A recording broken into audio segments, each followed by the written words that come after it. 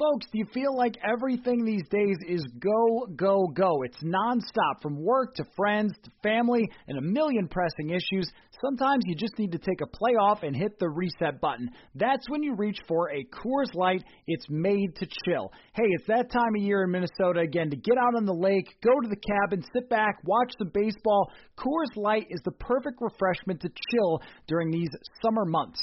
There's only one beer out there that's made to chill. The mountains on the bottles and cans turn blue when your beer is cold, and that way you know it's time to chill. Hit that reset button with some mountain cold refreshment.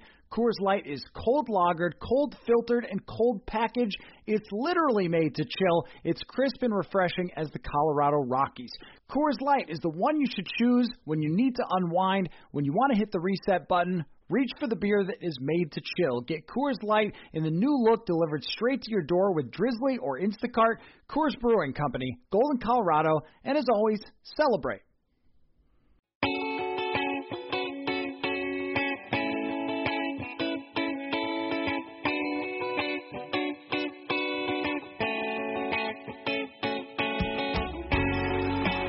Now we welcome in a former Denver Bronco, played for Gary Kubiak a bunch, went to Cretin-Derham Hall here in Minnesota, Super Bowl champion, and now a talk radio host, Ryan Harris. What's going on, Ryan? Not much, just enjoying life, my brother. How about yourself?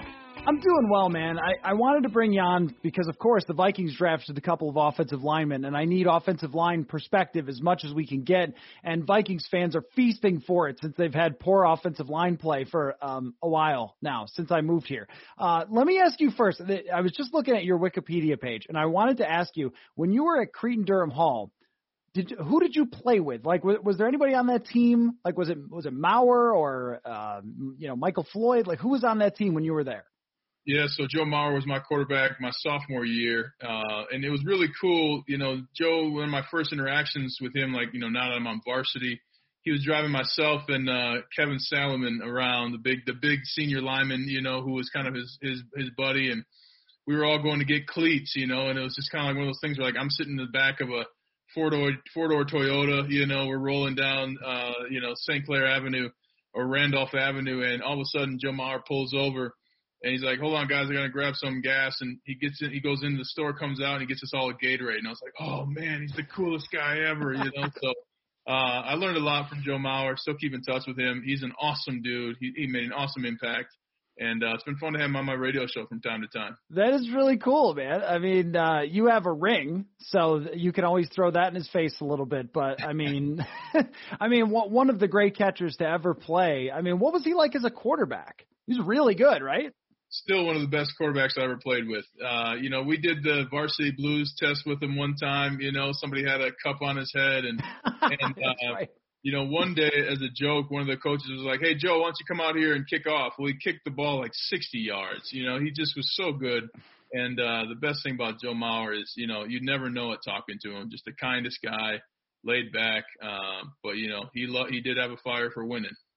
Yeah, no, that's for sure. And it was really cool for me as sort of an outside observer growing up watching his career when I was living in Buffalo. And then I moved to Minnesota to see the end of his career. And I don't know if you remember how it ended exactly, but he got behind the plate for a pitch. Did you happen to see that? That was yeah. So good, the way that his career came to an end here. Yeah, and I was lucky after we won the Super Bowl. I went and gave out the first pitch for the Twins, and Joe said, hey, I think I'm going to have to get out there for this one. So to this day, my uncles still think it's amazing. He gave me a sign that I didn't like, so I shook him off. And you can kind of tell, Joe's kind of like, really, man, but it was fun, and what a career Joe had, and amazing player, and what he meant to the Twins and the state, and especially to the community at Cretin-Derham Hall. We love him. Well, I'm glad I asked. That is a very cool experience for you that you got to block for Joe Maurer. So I need you to tell me about blocking for NFL quarterbacks, not just guys who could have been good NFL quarterbacks like Maurer. So the Vikings draft Christian Darrisaw, first-round tackle. I want you to tell me, in like real football terms, how tough it is when you first get there as a rookie tackle. Because the PFF grades, if we go by those, if you like those, they show us that rookie tackles usually have a pretty tough time in terms of their grades versus veterans. So give me your experience and how difficult that is. Well, I'll just give you an example real quick, just the snap count alone, right? So at first you got, white, this is high school, white 80, set up, boom, you're moving, right? In college, it's white 80, set up. And in pros, it's white 80, set up. Oh, like the ball is snapped before, the quarterback's even done with his cadence. So that's the first piece. The second piece is when you're in college, you're usually the best player by far that you're going to go against. You're the best player in the game, probably one of 2 or 3 great players you'll see along your career. And that's the only issue that I've got, is that you have these situations. Even at Virginia Tech, he didn't go against a bunch of tough competition. He has to figure out that there are going to be grown men who have zero cares about his well-being and worth. And, oh, by the way, they'll pass you the salt at lunch. So the snap count, the intensity, and just a total raise of talent level at every single position around you when you may not have gone against that much talent in a 4-year career in college.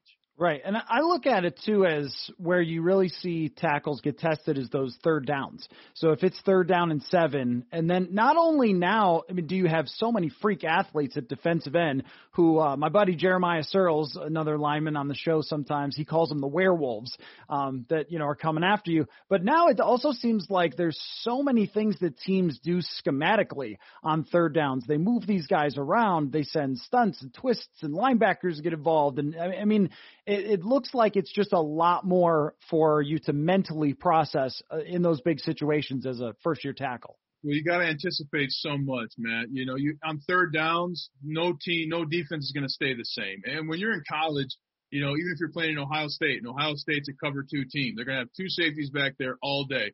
They might send a middle linebacker, they might send an edge corner, but that's going to be few and far between. Well, you're going to get that in the first 3 plays of a game in the NFL, right? You're going to get 3 different types of blitzes, and many defenses, they work to see, which blitz will work, and then let's run that one again. So you got to, on 3rd down, know that you're going to get some sort of game, or if not, you're going to get the best pass rush move. And one of the biggest struggles, Matt, is learning how to study film. Watching a guy like Von Miller. If I'm playing against Von Miller or Terrell Suggs, I'm watching them on film for about 8 to 10 hours separately from the team. I'm learning what their characteristics are, so that I know that Von Miller really likes to use a spin move on 3rd and 3 to 5 when he knows it's a passing down, because he feels he can get to the quarterback that much better. You're going to get a bull rush on 3rd and 6 because he knows he has time, but also wants to collapse the pocket to really make the quarterback feel pressured. So these are the things that young players just do not realize. And there is a lot to handle, but that's why the NFL is the best of the best. You better be able to handle it, or you ain't going to be able to play. Now, something that was brought up by a friend of mine, Brandon Thorne, who studies offensive line play and has a website and things like that. And Great Twitter follow. Yeah, right. Yeah. Brandon. So he was bringing up with Christian Darrisaw in his study of his play that there were times where he just thought he lost some focus there. How tough is that? Because I think about this even from a reporter standpoint. We're sitting up there, we got hot dogs and ice cream and stuff, but even you got to really lock into the game because you can't miss anything. I'm thinking 70 plays against the toughest competition on the road, the crowd. I feel like when I hear that a little bit, and some of the other criticism is kind of how he finishes his blocks, I go, those are things that really have to take the step up to the next level at the NFL, because if there's a little lapse in focus, quarterback's going down. Well, it's always funny. They're going to find something they don't like about you, right? Right. Yes, that's true. Trevor Lawrence has to improve his footwork, right? Does that mean that Trevor Lawrence isn't the best quarterback in this class? Not at all. He clearly is. But that's an example of, in the NFL, how much you have to be great in every area. I was in multiple meetings throughout my 10-year NFL career where guys were getting screamed at for stepping 6 inches off of the direction they should have. We're talking about 6 inches, right? Depending on who you ask, it's a different measurement, but still, it's not a huge change, right? So you have to be so precise. But one of the things that Darrisaw is going to realize is that you are going to get hurt if you're not paying attention. And a lot of these games too, Virginia Tech's probably playing at a lot of those 11:30 a.m. games in college, right? So are you playing your hardest against Wake Forest? Sure. Can you lose focus? Absolutely. So you've never had the intensity that he's going to face coming up, and he will improve. And I know Rick Dennison over there. Rick Dennison's going to be chomping at him to get going anyway.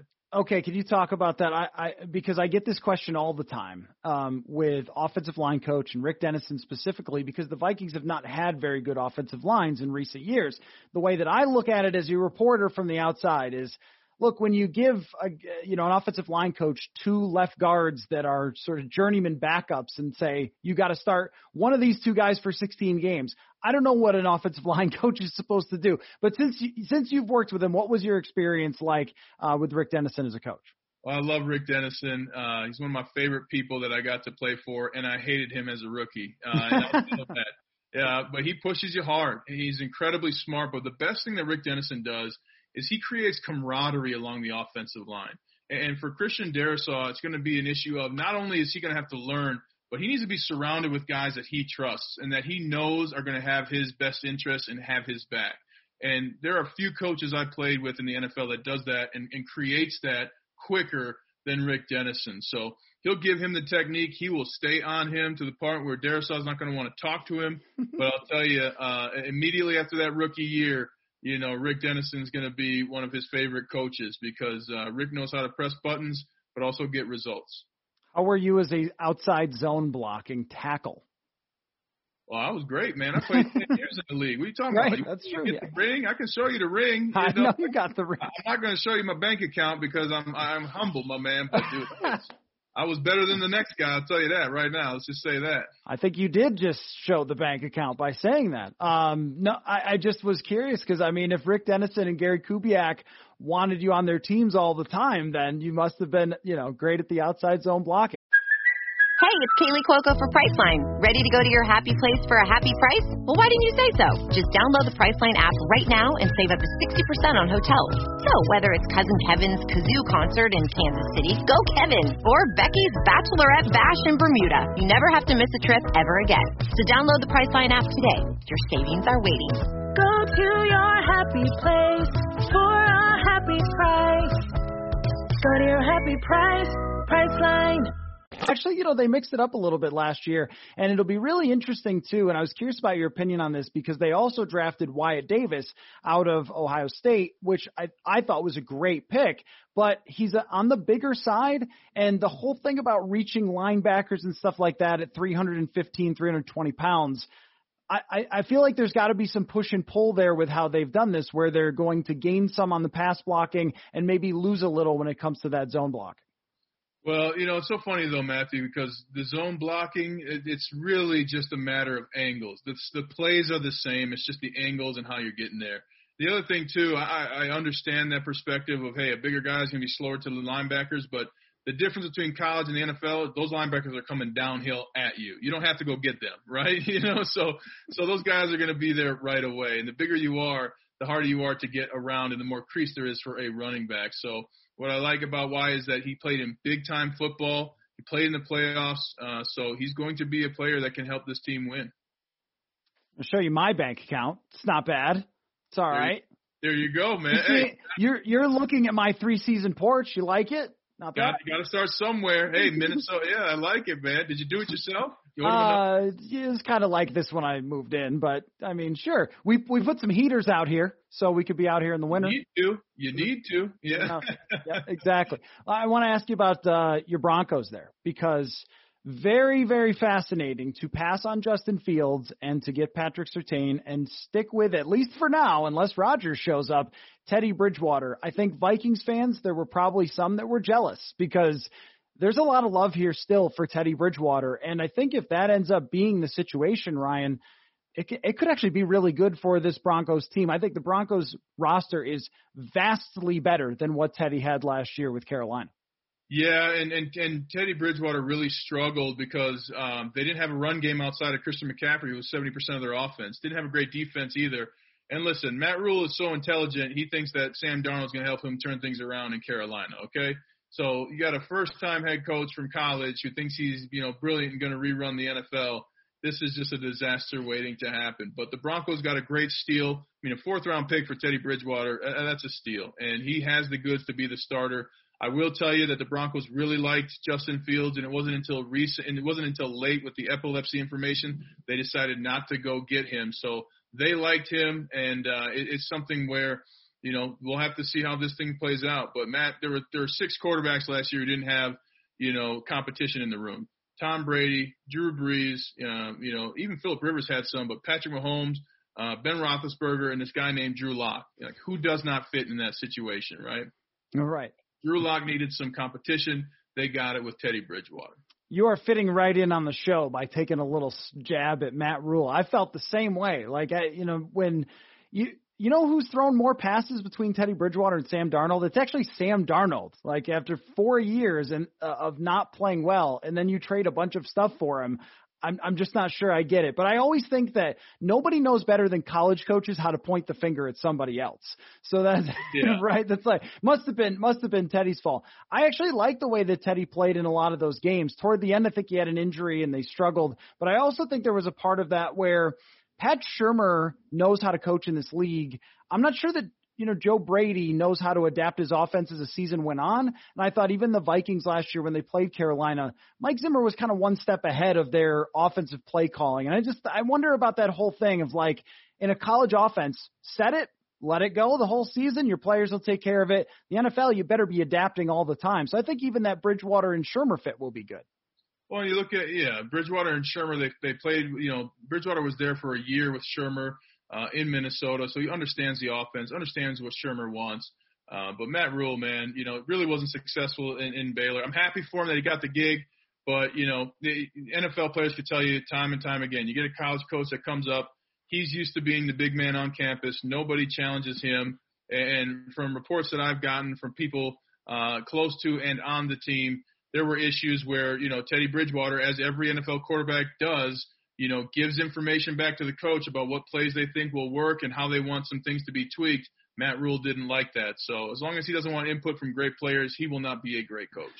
Teddy Bridgewater is one of the smartest players that I've ever covered as a reporter. I think if he's got something to say, you should probably listen. But I remember this, and this is where we're good at reading between the lines, Ryan. After the game they lost to the Vikings, Teddy made a couple of little comments where I thought, oh, okay, he does not think much of this coach. And I think I take Teddy's opinion a little bit higher than that. Sorry, were you going to say something else? Well, yeah, you got to remember, he spent the year under Drew Brees, so he understands, right. I guarantee you Drew Brees and Sean Payton talk about the plays. I know from playing with Peyton Manning and Ben Roethlisberger, they talk about what plays they like. I mean, that's a smart way to run an offense. But if you're a college guy, or if you're, a lot of coaches have huge egos, Matt. And Matt Rule's flexing his right now for everybody else. Yeah, I remember reading Bruce Arians' book where he talked about, like, every Thursday night or something, sitting down with the quarterback, letting him pick the plays for third downs. I mean, the quarterback's the guy with the ball in his hands, and usually these guys, they know football pretty well. So that's a very odd thing. But anyway, before I let you go, because it's been great, awesome to catch up with you, man. Just you loving life as one of us, as one of these media people now. I mean, tell me it's changed your perspective a little bit from when you were a player. Yeah, I can't believe how soft you guys are. One of the things I love doing is, before COVID, I loved going into the press box and hounding some of the longtime writers here in Denver. Right when they're tweeting on their laptop with 2 fingers at a time, They're like, hey, excuse me, I'm trying to tweet right now. I'm like, oh, is it hard to do your job with somebody talking to you? Imagine being on the field, So it's been fun. Ton of free food, so I got to watch the waistline. But I love humanizing and educating the game for people who love football and really bringing it to how they can, create it in their lives. And, how they can create this environment. The Denver Nuggets are on a roll right now. They got a chance to win a championship. And with Austin Rivers coming over, he talked about how Michael Malone's created this environment where even when he struggled, he's been encouraged to be aggressive, that through failure, he's still being encouraged to succeed. And to be able to say on my radio show, hey, oh, by the way, all of us can do that at our workplace. Failure is a part of success, and you've got to encourage people when they fail, not discourage people. Create success and create camaraderie by encouragement versus fear. So I love taking those pieces from sports and bringing them to people and so that they could play, they can be like their favorite, Broncos or Nuggets or, Vikings or Avalanche or Wild team, when they go to work. I'm so jealous that you have a good basketball team, honestly. Oh, hey, It's not great. Minnesota's not going to have a team for long either. So. Oh, come on, man. You can't end by saying that A-Rod's going to take our team somewhere. Come on. We know Minnesota winters, and the first time A-Rod's tips his hair cuts the winter winds, he is not going to be staying in Minnesota. All right, fair enough. I hope that doesn't happen, but yeah, I have some extreme jealousy for you having a great basketball team out there. Well, Ryan, you're the best for coming on, man. Always great to catch up with you. I love the way that you explain the game. You're perfect for player going to sports talk radio. So I'm glad you're doing well. And hey, you're welcome back here anytime in the winter that you want to show up. Thanks, I'll pass. But hey, man, great to talk with you, Matt, and congrats on your book again, my man.